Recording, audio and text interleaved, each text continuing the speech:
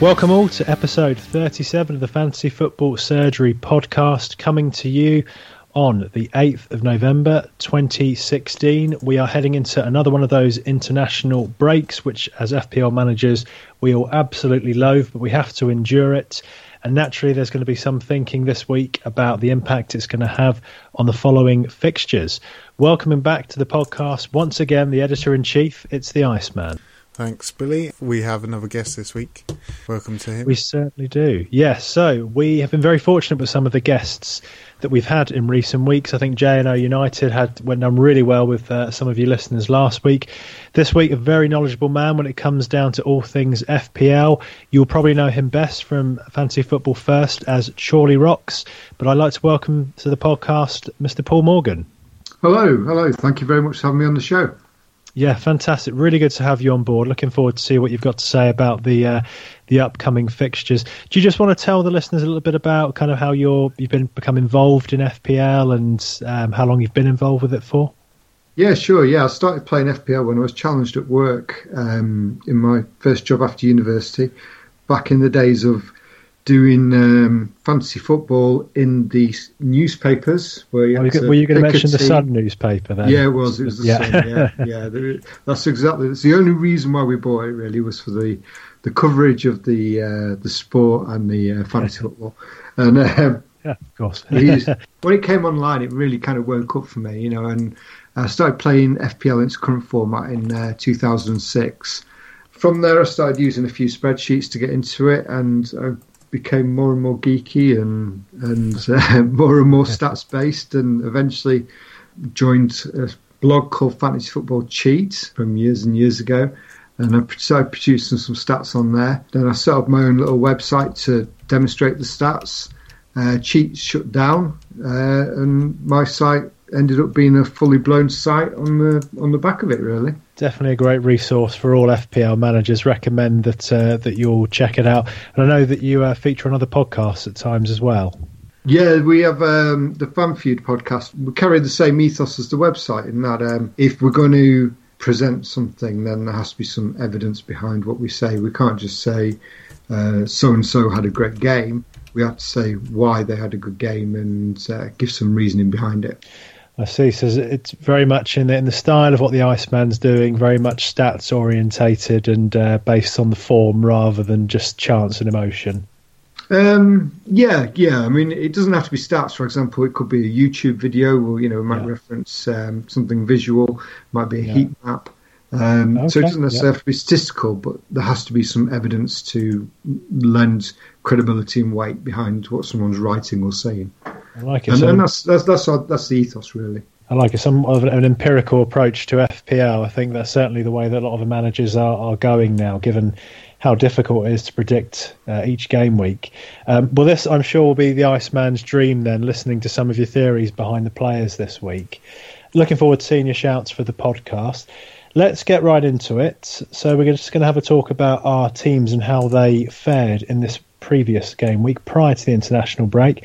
Iceman, can I come to you first and see how you got on? Yeah, you can. Did it all right again. I seem to be in the higher region of the teams which are doing okay each week. Not doing averagely, just above average. I hit 65 this week.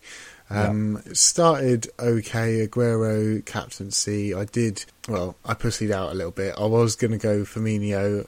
I had it on Austin at periods, but then I just kind of thought I'm going to follow the trend and go Aguero just in case. I'm doing all right at the moment, and I regretted it as soon as he only scored 6. I had Alonso's got me 13. The rest of my team didn't do too well. KDB scored an 8. Yeah, Austin 7, not too bad, up to 18,000 overall. So yeah, pretty good. So a good rise for you this week. I've got to give you credit as well for that Alonso return. You've been shouting him for a number of weeks. I've noticed this season as well, you're actually backing some of your shouts as well, and it seems to be coming good for you. Yeah, something which I didn't do last season. Hence I remember the days when you were shouting on Arnautovic and not picking him, and he was scoring double. Yeah, so good to see you're trusting your own stats this season. Well, in terms of my team, not so good, 48 points, so not a great return this week. Going forward, not too bad. I had Firmino, Costa and Aguero. I've got to say Costa is probably my man of the season FPL-wise so far, just so consistent every week. Once again, though, it was a bit of a defensive horror show for me. I had Francis Koscielny and the usually disappointing John Stones, the dream about 2 clean sheets. Some of you may have been following our Twitter feed over the weekend. We were tweeting out kind of goals as they went and as they happened. And actually there was a bit of an uproar when we tweeted out John Stones for a cleanie 2 weeks in a row. And literally a minute later, Middlesbrough equalised. It was quite a moment and everyone believed that we jinxed John Stones, which actually as an Arsenal fan I don't mind too much because it didn't mean City went above us. But so apologise to the FPL community for that poor turn of events. Just for you say we, you mean yourself?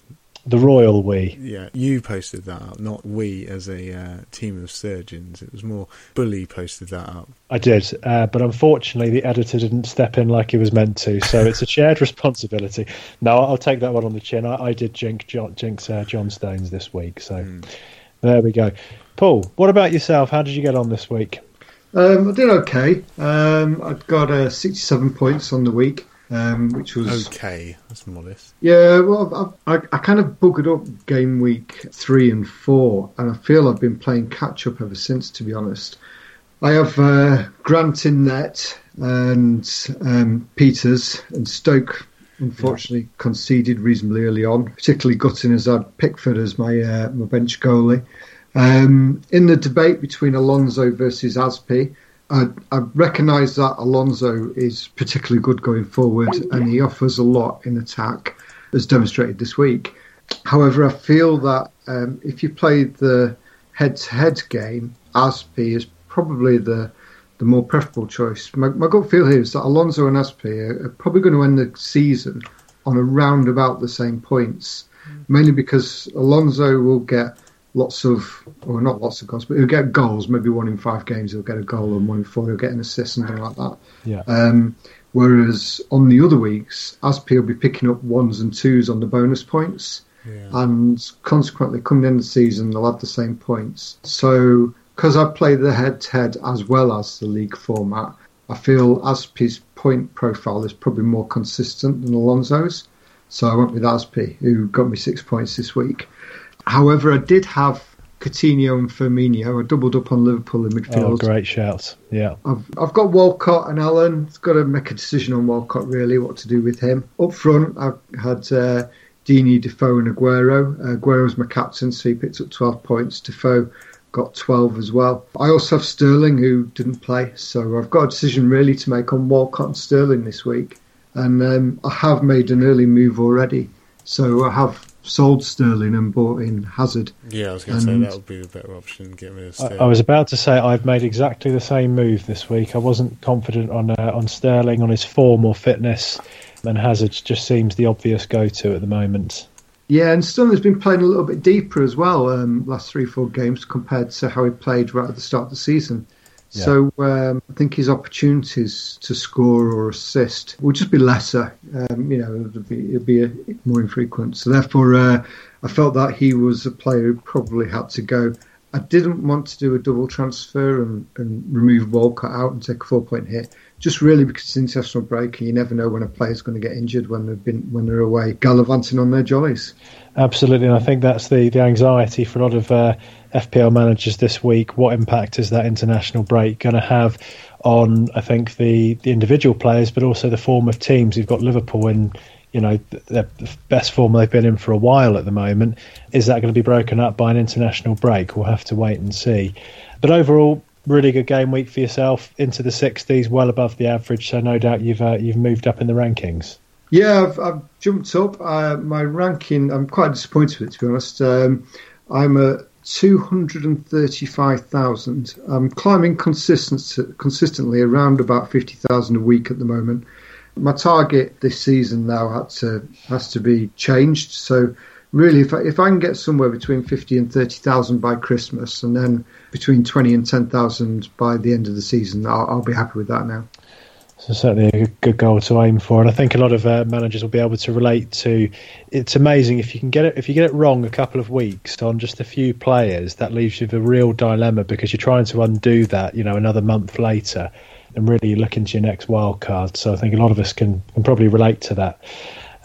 Okay, well, that's given us a nice overview of the teams initially. I'm just going to run through the top 10 in our mini league. Now, we've had on Twitter this week as well some suggestions that, as well as focusing on the top, we should be really naming and shaming the bottom as well. I'm just going to try and shout out who sent us that tweet. So that was Eddie Hughes, who was saying it's a bit cutthroat in their mini league, so we're going to follow suit just for now.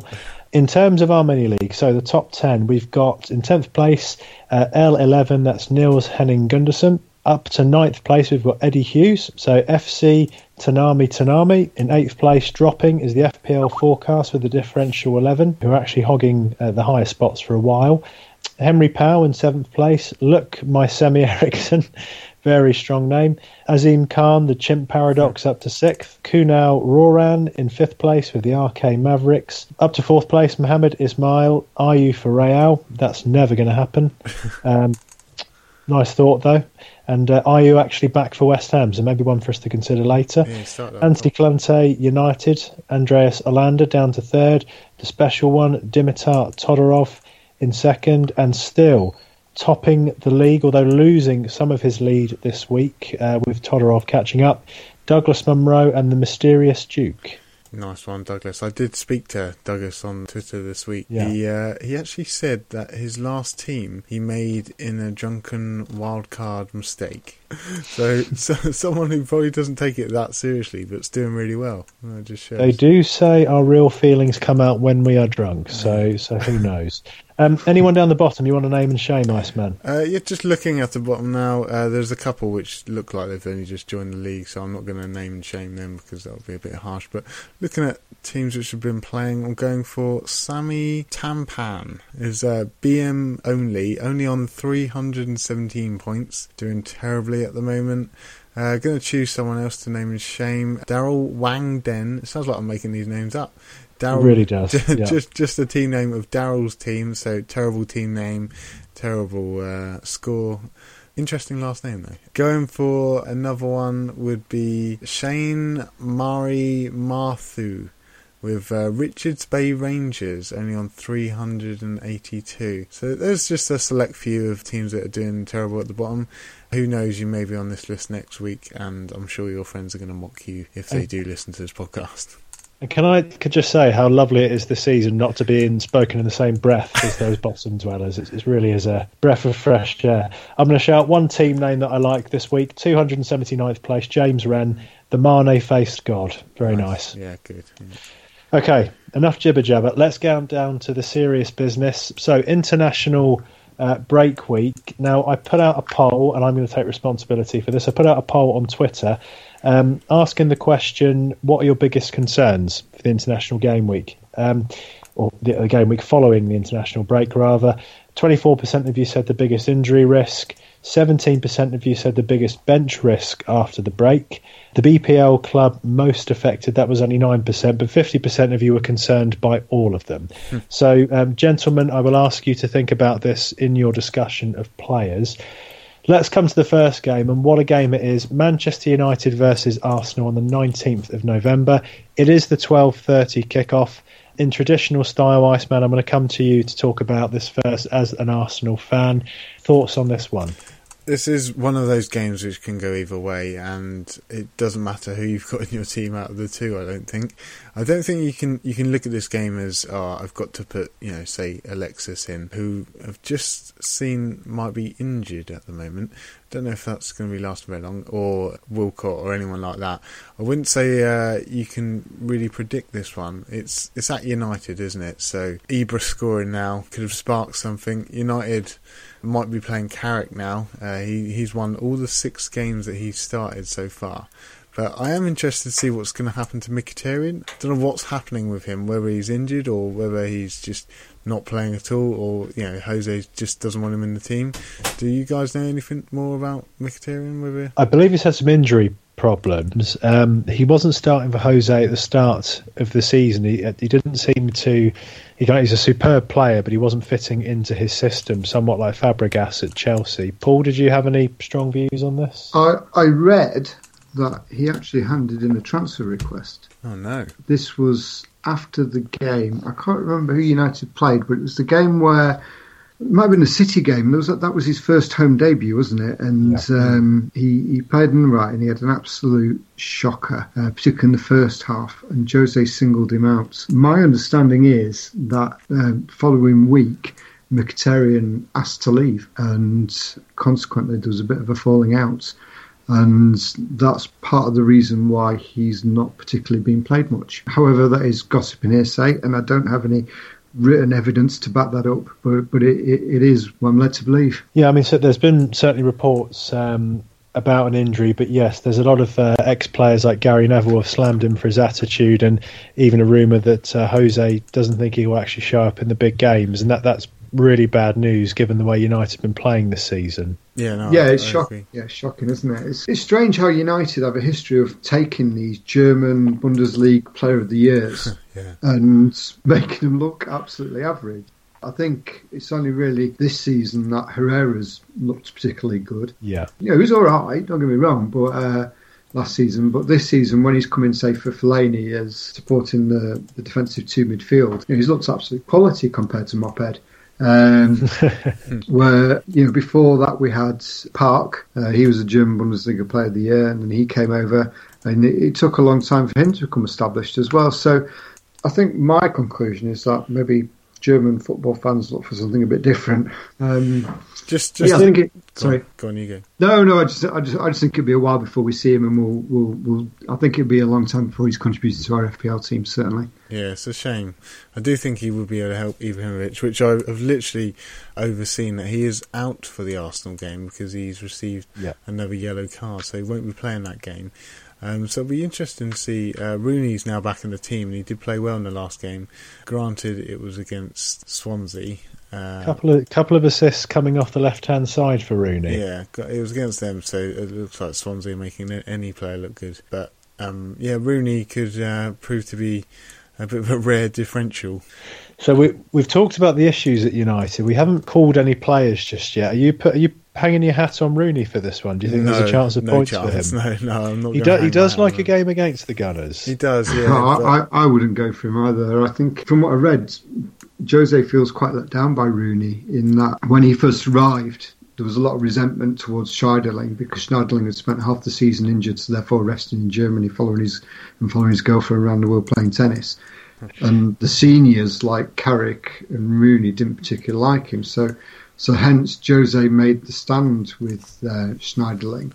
Not Schneiderlin, with Schweinsteiger. Oh, wow. So consequently, because the resentment towards Schweinsteiger and Jose's stance, which is backed up if you look in the club accounts, and the club accounts have actually written off that transfer fee and wiped it out.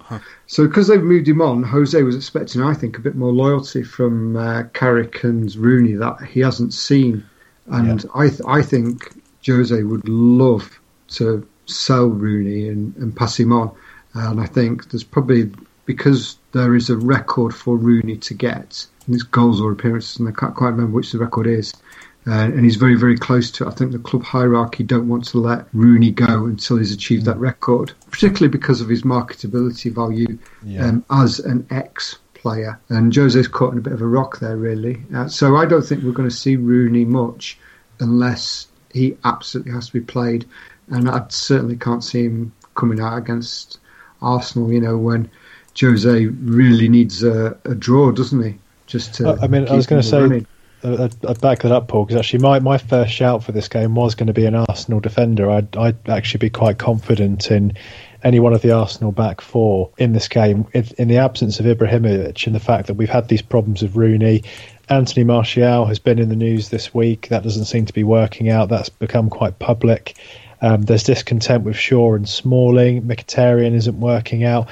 So Jose's upset a lot of people here, or isn't managing them right. And it just feels like without Ibrahimovic, who I think, given his attitude and his ego, will always be consistent no matter what the situation. Without him, I actually quite fancy Arsenal to get a clean sheet at Old Trafford. Yeah, also, if you've got Sanchez or Wilcott, I wouldn't necessarily remove them. They've always got that potential to get a goal. You could expect. I mean, just a word on this, because from both of you would be good. I think the issue we've talked about in the past is actually how do you squeeze all these top performing strikers and midfielders into your team at the moment. If Sanchez is injured and having a play for a consistent period of time, I'm assuming most of FPL are not going to be holding on to him. So that's going to free up 11 plus million for a lot of managers. Where is that money going to go as you see it at this point in time? Before we start talking about removing Sanchez at all, just looking at his injury just on BBC, it just says he's picked up a low-grade muscle injury. So it says he might be there for the next game, for Chile's next game. So I wouldn't look into it too deep at the moment. I would wait until the end of the international break before you make any movements on Sanchez, because Arsenal's run-in after the United game is pretty strong. We've got Bournemouth, West Ham, Stoke, Everton in the next 4, and then we've got Man City, and then after that again it's very strong. We might be willing to actually stock up on Arsenal players soon, and maybe doing the same as Liverpool and doubling up. But the only thing is with our Arsenal players, they're not as reliable as, just say, Liverpool at the moment. So. I agree with you, Iceman, about Sanchez in that, if it's unproven that he is injured and out for a while, definitely hold on to him. However, I think if he is injured, get rid of him straight away. Don't even hang about. And the reason why I say that is because he's played consistently for 12 months now without break. Yeah. He had a hamstring injury around about November, December time last year and came back in early January. And then he's played more or less every single game except the EFL Cup all the way through the season. Then he went away and played in the Copa America. He came back. He didn't take part in pre-season apart from, I think, half a game. And then he's come straight back into the Premiership and played consistently all the way through. So he's played constantly for 12 months now, almost a game and a half or 2 games a week. And he must be absolutely knackered. And he's probably close to breaking point. And I think he needs a rest anyway. And I mean, even though his performances don't support that, the players do tend to get worn out. So I wouldn't be surprised that if he had a small knock, he'd get a longer break than you would expect. Yeah, and we all saw what happened, when Wenger didn't rest him, that the warning signs were there. Wenger kept pushing him, and inevitably we ended up without him for a period of games, and it cost us, I think, quite a bit. So I would agree with you. It's if he is injured, it might be time to take him out, but let's wait and see for that. Let's be patient. So, gents, can I just get a couple of shouts into, because I still feel we haven't quite labelled any specific players for this one. So, Iceman, if you could give us 1 or 2 names you think would be worth considering? For this game particularly, like I say, I don't think there's any nailed on. I wouldn't want to hang my hat on any of them. I don't want you to hang yourself at all. Just have some players. hang my head on any of them at the moment. I would just wait a week if you're looking to bring in Arsenal players, see how it goes, wait for Arsenal with the international break and go from there. Sorry to sit on the fence. That's okay. Do you know what? I admire that, because usually you're right in there with the Gunners. Paul, any players that you would shout and actually really encourage people to think about for this one? No, I also agree. I was looking at the simulation stats on our website. We have a tool that helps people choose players for their team, and the way it does it is it simulates every kick of every game, and repeats that simulation thousands of times. But at the end of every simulation, it calculates the FPL points, and then we use the average of the FPL points to then advise statistically on player predictions. That's so really what I've got here. Stats. What a fantastic piece of work. Keep it really simple. Is I've got the percentages for each scoreline. So, for example, Man United won, Arsenal won. Out of the thousands of simulations that happened, it was Man United won, Arsenal won 17.6% of the time. And the other 2 biggies were Man United 0, Arsenal 1, and Man United 0, Arsenal 2, both around just slightly over 10%. So I think if we were to pick anybody, I'd probably err towards an Arsenal player.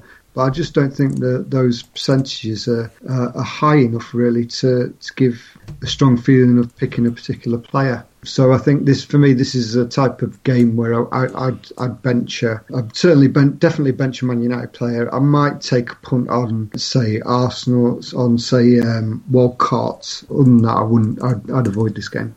Wow, fantastic. So perhaps not the outcome listeners might have been expecting, but certainly Man United and Arsenal not producing the same exciting matches that we would have seen in the 2000s and the Keane and Vieira era. So, okay, well, let's move on to Crystal Palace versus Man City. So the first of our 3 o'clock kickoffs. Paul, if I come to you for this one first, I'd be really interested to hear if you've done a simulation for this one and where you think it'd be worth going player-wise. Yeah, I've got them all. Right, we'll take them. So hopefully you won't get too bored by these stats and simulations. Right. So the 3 big score lines, the ones above 10% are Crystal Palace 0, Man City 2, Crystal Palace 1, Man City 1, and Crystal Palace 1, Man City 2. So the bot seems to be quite confident that City's probably going to score 1 or 2, and it's given Palace a chance of scoring 1. So I think with that, there's the obvious candidate of Aguero and KDB. I wouldn't really look beyond there, to be honest. The fact that Crystal Palace 1, Man City 1 was 11% of simulations does make me wonder whether we'd pick a City defender. It's quite interesting about City in that they're quite good at conceding just the 1 goal. For me, in fantasy football terms, a team that concedes over 10 games, a team that concedes 2 goals every other game, it is better than a team that concedes 1 goal every game. And Man City fall into that category of conceding a goal a game at the moment. Yeah. And that makes me think that I probably want to avoid their defenders until the point where they're keeping a few more clean sheets. There's nothing to say you can't take a punt on it. If you've got 3 Man City defenders, maybe sell 2 of them. But if you've got 1, then you can always hang on. It's not major panicky time. But I think there are teams with better FPL defender point profiles out there. So you got Aguero, you got Kun, you've probably got Benteke in there.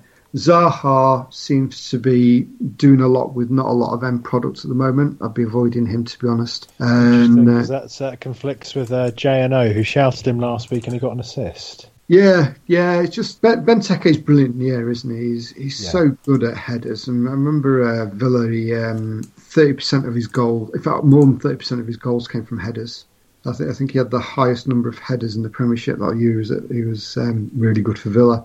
So it's great to see Pardew putting the crosses in. You could see the team change. If you looked at the stats for the number of crosses that Palace have done per game, every game this season they've put more and more lofted balls into the penalty spot for Benteke to header in, which is brilliant.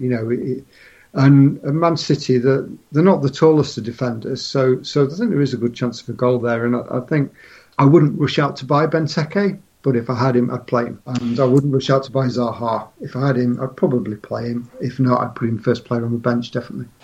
So it's a bit like the conversation we had over Defoe last week. It's one of those ones where if you've got them, actually keep a bit of faith, and the stats suggest they could come good, but actually it's not worth rushing out for at this point. Okay, Iceman, any thoughts on what Paul said there? Yeah, it's very compelling, isn't it? But looking at Crystal Palace, their points are too spread for me now. They're looking like it could come from anywhere. It looks like it could be Dan, Townsend, Puncheon, Benteke. I'm not really going to go near them at the moment, like you say. Man City, obviously, you've got your... I think there's 3 players in contention in my eyes. It's Aguero, Kevin De Bruyne and Gundogan. Or Gundogan, depending on how people say it. I don't really care. Sterling's gone completely off the radar now, though. And as Charlie said, he's holding back a bit more, so wouldn't be going for him. But yeah, if you haven't got Sergio Aguero, at 8 attempts on goal in the last game, he was top for game week 11. And if you're looking to likes of Kevin De Bruyne as well, I've got a load of stats on him. I want to compare him with Sanchez and Hazard. I was looking at the last 6 game weeks of Sanchez and Hazard, and then KDB's first 6 game weeks, because I feel like those are the games he actually played in. And if you look at it overall based on stats, KDB came out on top. These are the highest priced midfielders, so if you're looking to get rid of Sanchez, you're going to turn to either KDB or Hazard.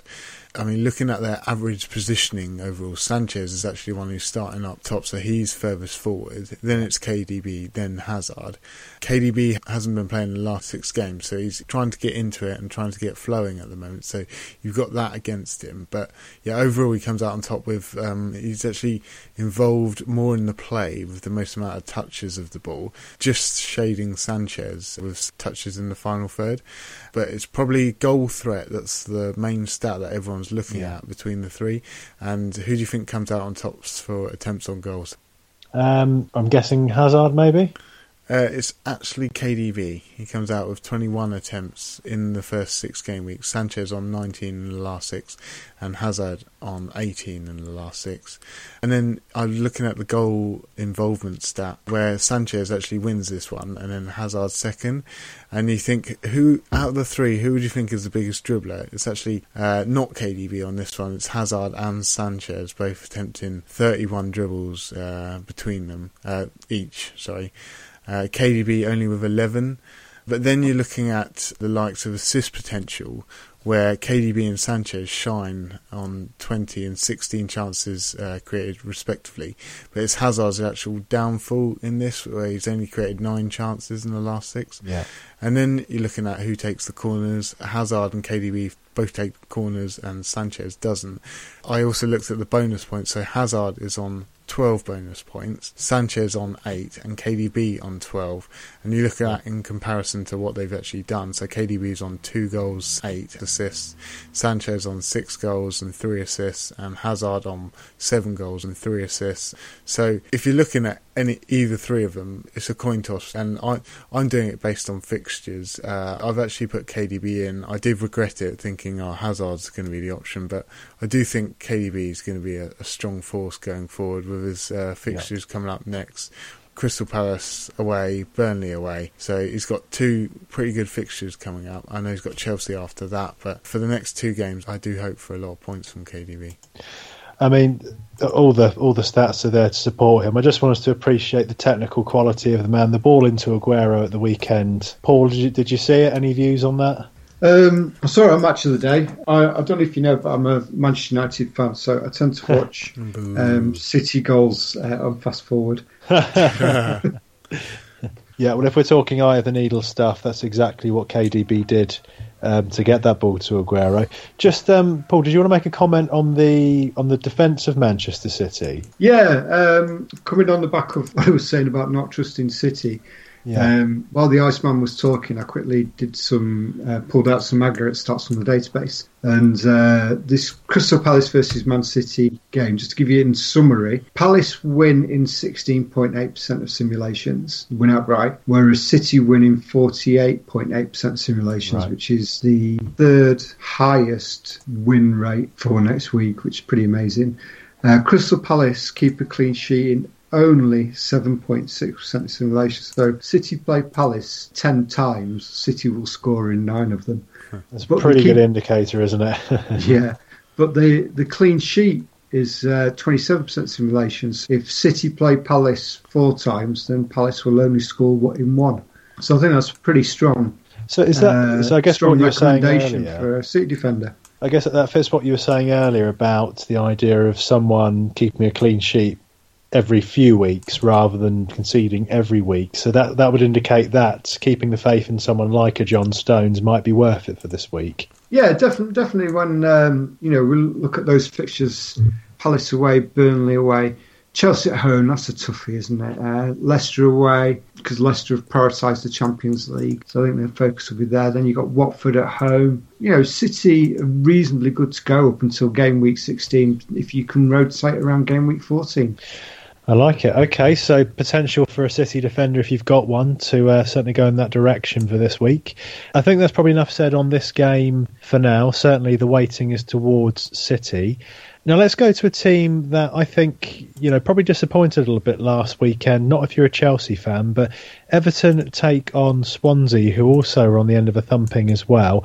2 teams that will be hurting going into this game against each other at the Toffees ground. Iceman, starting with you, is there anyone that's catching your eye for this one? Well, Stecklenburg had a shocker, didn't he? He got a load of points a few weeks ago with the 2 penalty saves. A lot of people drafted him in then, and then I think they're probably regretting it now after the goals he let in were just, he let a few through his legs, and he should have saved a few. He just didn't look good at all. I don't know if Everton were just having an off day or something, but Chelsea were amazing against them, so you've got to give them credit for that. It is Lukaku and Balassi. I think they're the most effective partnership so far this season. Lukaku blanking this week, so he's back to his Blankaku nickname again. Did you say Blankaku? How's it go? That's his new name. Romelu Blankaku. That's the one. I like it. But yeah, he didn't look too effective. I don't think Everton were in this game particularly. I do think they'll probably get a better result against Swansea, because Swansea just look dire at the moment. Bob Bradley doesn't know his best 11 still. He seems to have Kingsley and Amat in and out of the team. I did say last week that Kingsley and Amat were not starting anymore, so that there was the 4 million option gone. But now he brought Kingsley back into the team, and also 12,000 drafting him in already this game week, so he could be a viable option. But you're never going to get a clean sheet from Swansea. They don't seem to be pulling the strings together at the moment. Sigurdsson was a shout a couple of weeks ago. I don't think he is anymore. Again, this game is going to be looking towards the likes of Lukaku and Balassi to get a few goals, considering Lukaku captain this game. Okay, so potentially Lukaku certainly he'd be the person I'd shout based on form. He's been pretty high scoring and consistent leading into the Chelsea game. Chelsea working out how to defend now, so I wouldn't say that'd be representative of a Lukaku performance. Paul, any sort of data on this one in terms of where the percentage is taking us, or is there any standout players for you? The bot seems to think that Everton have this in the bag. I would agree with that. Home win 52.6% of simulations. Pretty huge, that.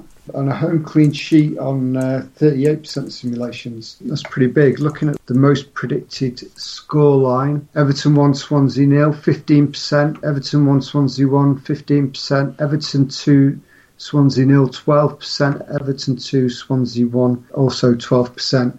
So it seems to sort of lean towards Everton having a 1-goal advantage over Swansea, certainly. I think in this game, I wouldn't quite rule out Sigurdsson. I think he's the type of player that you could feasibly buy and just keep and sit for the season, because his price is such that to get value for money from him over a whole season, he only really has to earn about 135 to 145 points, and he'll easily do that with a goal every 5 games. So as a fourth midfielder, I think he's all right, and I think this is the type of game where he could score. There's obviously Blankaku.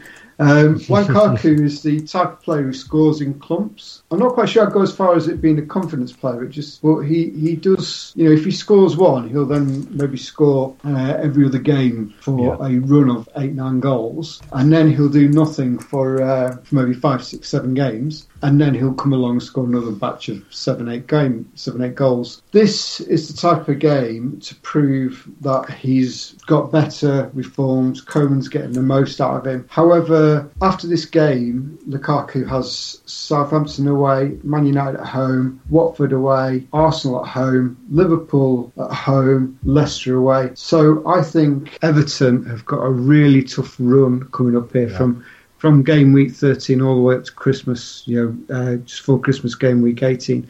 And really, I think if I was a Lukaku owner, in fact, if I was the owner of any Everton player, I'd be looking to play them in this game and then sell them next week. I certainly wouldn't be looking to bring anybody in for this game, even if someone like Balassi could, get a goal every 6 games, and it's the type of game where he might score. I don't think he'd be someone I would advocate bringing in.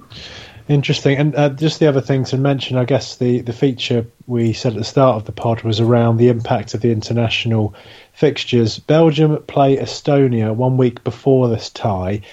Tell me if I'm wrong, I don't believe Belgium play again that week. They're certainly not in the friendly list I've got here. So actually he is going to get 7 days rest. So as strikers go who are going to be affected by the international break, if it's something you're thinking about, he may be less so than some of the others. Depends when he's released by the club, so by the international club, doesn't it? Because the international association don't have to release him until the Wednesday. So it could be that they keep them in their international Gestapo and keep them behind for training and drills. As long as they look after him, that's all we care about. So, well, it's Martinez, isn't he? So bound to. Yeah, using that to his advantage. But I think that's good advice about Everton. Certainly, I wouldn't be getting rid of any of them for the Swansea tie. I think the issue with Lukaku is, I do feel in recent seasons we're now talking more about him scoring more than previously. It's just whether he's going to get the service from an in and out of form Barkley, a Balassi who's looking better, and then the rest of the midfield who are kind of a bit hit and miss. So a bit of a strange one, Everton. Okay, so that's Everton versus Swansea. Let's have a look into our next tie. Southampton versus Liverpool. Liverpool absolutely fantastic at the weekend. I'm going to suggest that this is possibly the best Liverpool side that we've seen probably in the last 10 years going forward. For years, they've had very little in the way of width. Now they just seem to have quality all over the pitch. Sadio Mane has been an absolute revelation on that right-hand side for them. Iceman, first of all, they're playing against Saints, where you profited from Austin over the weekend. How do you see this one going? I don't know. Fraser Forster's been withdrawn from the England team yesterday, so he's been described as a slight injury on the official website. Don't know what to make of that. Whether if he's not involved, then you're looking at a pretty scary result, depending, because I know Southampton have had a few injuries lately, but I just think they lost their game against Hull, which is pretty embarrassing, but they are finding it hard after the Europa game, so this international break might be good for them to just have a rest and be ready for this game. Charlie Austin does look the main threat for Southampton. He's getting an attempt every 21.8 minutes, so that's pretty high. With the 5 goals in his last 7, he's obviously the main asset there. I do think Redmond's still an option, but yeah, I'm glad I've gone Charlie at the moment over Benteke, who I took out. But you look at Liverpool and you can pick from any of their midfielders. Lallana scoring, Mane scoring, Coutinho and Firmino. I'm glad I've got Firmino though, who seems, he's the guy that's starting up front. 5 shots in the box, which was top of the midfielders in the last game week. He just looks like the best option for me. I haven't doubled up yet. I did want to, but I just couldn't fit him in with my KDB and Sanchez in the same team. But I do think it's a great option too. I don't think it's a good option to triple up, because all your eggs in one basket. Who knows? Southampton could perform like they did last season and just keep a really tight back line. But Liverpool, it's the 5th time they've scored over 4 goals this season in the last game against Watford, and they were ridiculous. They were just, like you say, the best Liverpool team that I've ever seen as well, from memory.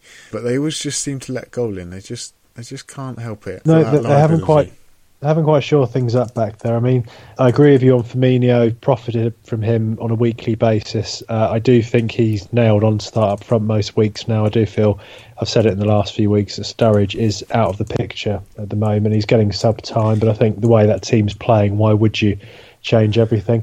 Just before I come to you, Paul, I'm just going to mention a tweet, or rather on Twitter, a poll that I ran. Iceman, again, I'll take responsibility for that. Looking at who people felt would represent the best value in terms of price, goals and assists in the coming weeks for Liverpool.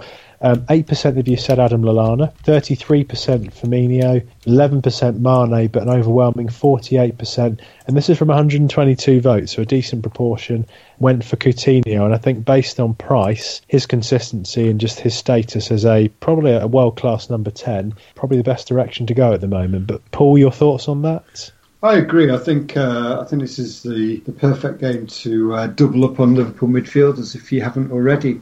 I'd remind listeners of the Liverpool versus Southampton League Cup game from December last year, where Liverpool beat Southampton 6-1, and that was the last time they played each other. Okay. The record for Southampton versus Liverpool at St Mary's over the last few years has been Southampton lost 2-0, Southampton lost 3-0. There was one game where Southampton won 3-1 back in 2013. So that's how far we're going to go back to get a Southampton win. So really, I think this is going to be one of those, another game where Liverpool will come out and just, bagged 3-4 goals. They're on fire at the moment. They're brilliant. I think there is a chance for Southampton to score. I do feel the Liverpool defence is not particularly solid enough. I mean, Klopp doesn't care, does he? He loves his rock and roll football. He shrugs his shoulders. Whenever the interviewers sort of say to him, "Oh, another goal conceded," he shrugs his shoulders, does that big grin from, I don't know if you remember reading Viz as a child, but he reminds me of the fella from Modern Parents with his big teeth, and he gives out this toothy kind of, I don't really care if, I don't care if we concede one. So there is a chance for somebody at Southampton to score. I could have quite easily imagined a Charlie Austin penalty in this game, and I think it's, if you need money to buy in somebody like Eden Hazard, then selling Lukaku in advance of the typical games to bring in Charlie Austin probably isn't really too difficult a shout for this Liverpool game, because you can imagine him scoring, but I can imagine Liverpool scoring absolute loads, and consequently, I'd be putting my money there. Thinking about the internationals, so. Yeah, just to put a spanner in the works, Brazil do have Peru on the Wednesday, and that is, it's 6,000 miles away. And then they've got Southampton on the Saturday. It is reported that Coutinho and Firmino might not be back for this game. Is it then worth thinking about Adam Lallana in this discussion? Because actually he's closer to home, he is liked in the England team, but at the same time there's players to rotate him with. He's not going to have the burden of travel quite as much. Is it worth thinking of him anticipating this as your second Liverpool midfielder, or would you still have confidence actually that Firmino and Coutinho will get enough time? I would look to actually Mane. He is looking a different class. I would say Lallana's still an option, and he is good going forward, but I mean, the only thing stopping you from getting Mane is the fact he's got the African Cup of Nations. But he's just playing in that front three, and he looks like the one who's going to get the goals from the Firmino assists. I know Firmino is probably going to get a goal nearly every game as well, but if I was to double up, I know everyone's looking at Coutinho, I would want to go Mane. I know he's due a blank, but I think it's just the price, isn't he? Yeah, it's a little bit more, but I would think if I had the choice, I would go Mane at the moment. Well, Mane's definitely looking the player that he threatened to be for so long at Southampton. We saw it in kind of fits and starts. We always got the kind of the high returns one week, and then we saw nothing for a few weeks after. But finally, in that system, it just suits him so well, and he's around better players now. So, okay. So we've got a few ideas there. We're thinking in terms of Saints, Austin is the name that's been kind of touted there as a good rotation around Lukaku. We're talking about the same Liverpool midfielders, so it's up to you whether you want to take the risk on the long haul flight travel, or whether you want to go with maybe a Lallana or a Mane, perhaps. We've got Stoke and Bournemouth next. Just to quickly jump in there, it is quite interesting. I think the international factor must be weighing on the simulation bot's mind. Yeah, what's it saying about this one? It's in 40% of the simulations, Southampton beat Liverpool. Interesting. Will it factor? Out of interest, how would it factor into its kind of algorithm or whatever you're using around the international break? It tends to use data like formation of team after previous internationals. Oh, I see. Okay. But it depends on who the manager is, because it only really looks at the formation of the team and the players selected if it's the same manager. Interesting. If it's a different manager, it just carries on as normal. Formation and manager selection plays a big part in. It's quite difficult to say exactly what it does because it does a thing called machine learning. So it analyses its own data to almost generate its own algorithms. I see. So it kind of does it itself. I've got to say, it's an inspiring piece of kit. I'd love to know. I have to ask you a little bit more later around how it's developed and how it works. But interesting. There's a white paper on it. Yeah, but yeah, I'm really surprised that in 40% of simulations Southampton win. That's pretty. It's a lot higher than I thought it would have been. Paul, for you, you're someone that kind of takes kind of a lot of guidance from this. Does that change how you feel about the game at all? Or are you still confident in that Liverpool attacking force? No, I'm confident. From an FPL perspective, it doesn't change my mind. From a hard cash perspective, myself and my neighbours at the start of the season, we all put £100 in a kitty, and every week we choose 3 games to bet on. We always have to all agree on the same 3 games, and we don't put much money on it, but it comes out of this pot of money, and I think it makes me think that I probably won't pick Southampton Liverpool as one of my asides, as one of my bets. Yeah. I like it. Okay, well let's push on to Stoke and Bournemouth now. Before you do, Pete, I'm bursting for a piss. So if you could just take us off for the Iceman's piss, that'd be lovely. And one of the more favoured features of the podcast since we went down to a duo, please take a moment to gather yourself, grab a tea and biscuits, and enjoy the sounds of the Iceman's piss.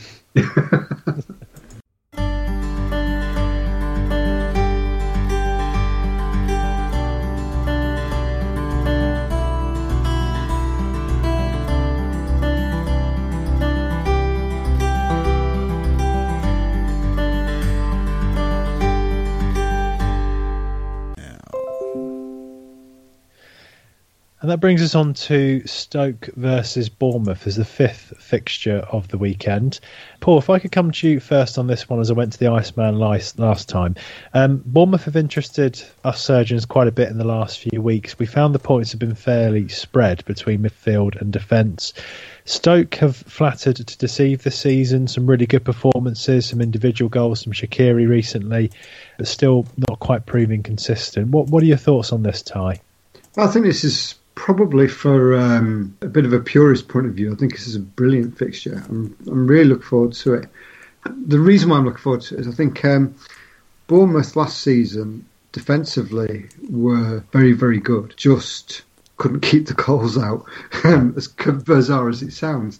Probably because they had the worst keeper in the Premiership in nets. But if they had a better keeper, I think they'd be a lot stronger, because defensively the stats are very, very good. You know, number of interceptions, the area of interceptions, the tackles, the way they keep the ball out of the box. You know, they're very, very good. And this season they haven't been. This season they've been nowhere near as good as they were last season. And I don't know if that's because they're trying to be a bit more attacking, because the formula didn't quite work last year. I'm not really sure of the underlying reason why the defence isn't as effective this year as it was last year. I think for me they're probably relegation contenders. You know, to say it so early in the season, I really do think they are. Stoke are really interesting as well. Stoke, for me, epitomise the absolutely average team. Concede as many shots as they create. You know, the possession stats are all usually smack bang in the middle. The pass stats smack bang in the middle. And for me, it's the difference there is apparent compared to Bournemouth, in that they have a really, really good keeper. The keeper's absolutely amazing, and he just hasn't been playing this season. So when Stoke's keeper comes back and he starts saving more of those shots, then consequently we will see Stoke win, because as I say, they concede as many shots as they create. So with the absence of a really, really good keeper, they'll just concede as many goals as they will score. Shaqiri coming back, that's a real good, helpful bit for Stoke. Arnie just doesn't seem to be quite right this season. Joe Allen, I think it's great, his new position. We did a bit of a review of him on the site a few weeks ago, and the consensus was that I think his goal-scoring potential is reasonably repeatable. You know, he should do all right this season. You know, he should probably hit the average for a midfielder of his type of about 5 to 6 goals, so a goal every 5 to 6 games, which is really good for his price. Yeah. So this Stoke versus Bournemouth game, I think, is probably going to be a game where both teams concede, because Bournemouth's defence isn't very good and Stoke's key goalkeeper isn't there. And that's backed up by the bot. The bot's saying that Stoke keep a clean sheet only in 18% of games and Bournemouth keep a clean sheet only in 14% of games. That would suggest to me, don't bring in a defender. You know, stick with Allen if you've got him. If you've got the striker Wilson, you know, then go with him. Bit of a concern he didn't play last weekend. I don't know the reason why. Maybe one of you guys know the reason why. He got a slight knock in training, but it does sound hopeful that he'll be back for the trip to Stoke. Yeah, so nothing super to worry about there, really. Paul, can I just ask just your comment on Wilfred Boney, because his name keeps coming up. We know he's got a great Premier League pedigree. He's going to be playing regularly for Stoke now. There isn't really anyone who's going to challenge him for that centre-forward role. What are your views on him? I I don't know if you read the blog StatsBomb. If you don't, it's awesome. Statsbomb.com. Statsbomb.com did a review of Boney. Now, I'm going to try and remember this the right way around. If I'm wrong, just read the review and then you'll say, we'll check on StatsBomb. Yeah. I'm typing it at the moment. Yeah, it basically compared his shooting position pre-Man City and then at Man City. That worked out that Boney is particularly good at scoring with his left foot, and if you can play balls into his left foot, then he will predominantly score goals.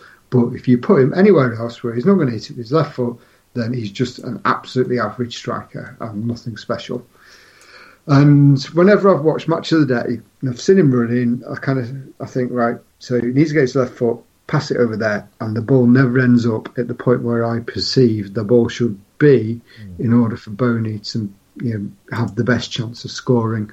And I'd love for somebody just to show this stats article to Mark Hughes and say, look, that's how you get Boney to score, and then for Hughesy just to have a go with it. Because I do think he's got potential. I just don't think Stoke are playing to his strengths yet. And until Stoke do play to his strengths, I wouldn't buy him. And just to add to that, I suppose, to support that, just from a purely, in terms of the personnel around him perspective, if you look at Arnautovic, if you look at Shaqiri, they're quite direct players. They're never going to be players that float the ball into the box for him. I see them as more direct players. So actually, compared to what he had providing for him at City and at Swansea to some extent, I don't think he's quite got the personnel around him to maximise that potential, with the exception of Joe Allen, who can find a pass, but clearly that's not working at the moment. So really interesting that left foot is the way to go for Wilfried Boney. Yeah, it was a strange decision to buy, in my opinion, because Stoke for many years have played with the type of striker who receives the ball and holds the ball up for everybody else to run at him. And Boney's not like that. I mean, he's a big, strong man, isn't he? He's more direct, isn't he? Yeah, he is more direct. Yeah, he's not the type of person who's going to have his back to go and wait for everybody else to come running at him. He's a bit greedier than that. So I don't think he's a good FPL pick. I think he's a really, really good player who could be great if played correctly by the manager. But I don't see him as being an FPL choice at the moment. But I do recognise that in this game in particular, I'm expecting Stoke to score 1 or 2 and Bournemouth to at least score 1. Interesting. Well, certainly not fitting perhaps with the previous identity of a Stoke team that had a James Beattie, a Ricardo Fuller, a Crouch as your target man up front. Iceman, any views on this one? Yeah, I was looking at, because I brought him in, Alan, and then I was thinking about, people are going to be looking to bring in a cheap price midfielder, and Alan, the Welsh Polo, I brought him, didn't bring in Gundogan because I couldn't afford him, but I thought I'd do a quick stats comparison between the two. And Alan still looks good going forward, as Chorley said, he is a threat, but he actually falls short in compared with stats with Gundogan. So if you're choosing between the two, I'd definitely go him instead of Alan. As the last 4 games, he beats him in attempts on goal 9-8, chances created again 9-8, and total touches in the final third. But the stats are close, so although they both scored twice in the last 4, I would opt for Gundogan in the long run, due to him being in the better team as well. Because a 5 point, what is he now, 5.6, 5. He's 5.8, isn't he? He's still a great option at that price in a Man City team which are so attacking going forward. I'm looking at the Bournemouth players as well, because I know you've been saying, Charlie, that they don't look as good this season. I just think I watched the game against Sunderland and they did dominate it. I thought they got unlucky in the game. They are without a win in their last 7 away games, so that goes against them. But their football they're playing now, they do a passing game which I love to watch. It's like replicating Arsenal, just on a lesser scale. And yeah, it looks good, and I do see a load of goals coming out. Stanislas is now back, and he already had 4 attempts in the last game, so he again could be coming in contention at 5.5.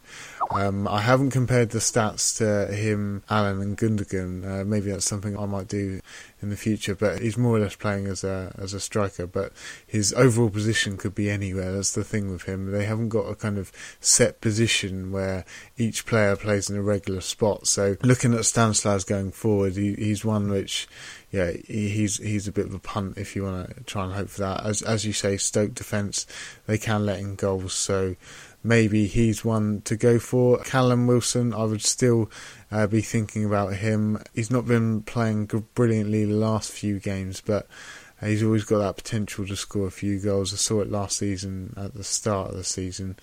As we've mentioned the last few weeks, any of their defence is still going to be an option, but I wouldn't bring them in. The only person I'd bring in from Bournemouth this week, which I'd think about as a random punt, would be Stanislas. Other than that, Allen for Stoke for me. A nice shout there. Just a quick correction on Boney as well. But some of you might have been scratching your head when we said left foot. We did, of course, Paul, mean Boney's a right footer. I did, absolutely, yeah. I also hold the pen in the wrong hand as well. Yeah. That probably ties us into what we're going to do next with the podcast, because we've covered 5 games. Thanks for your input there, chaps. Paul's brought some really good stuff to this pod, and as you've heard, we've had quite a lot of stats to back up what we've been talking about. So we're actually going to end the podcast now and complete the next 5 games the following week prior to next game week. We're also going to answer your Twitter questions in that pod as well, and I guess that will also give us a chance to discuss the Sanchez situation a week on, which might help with your transfers. Thank you for your Twitter questions. Indeed, we are going to look to cover those in the next session. I know that Paul was just interested in answering one now. Shall I come to you, Paul? Yeah, there was a brilliant question that came in which said, how do I get KDB, Sanchez, Aguero, Hazard and Costa into my team? Which I thought was a brilliant question, and it had my head scratching. So I had a go, and I wonder what you think of this team, guys. Yeah, in nets, Heaton and Pickford.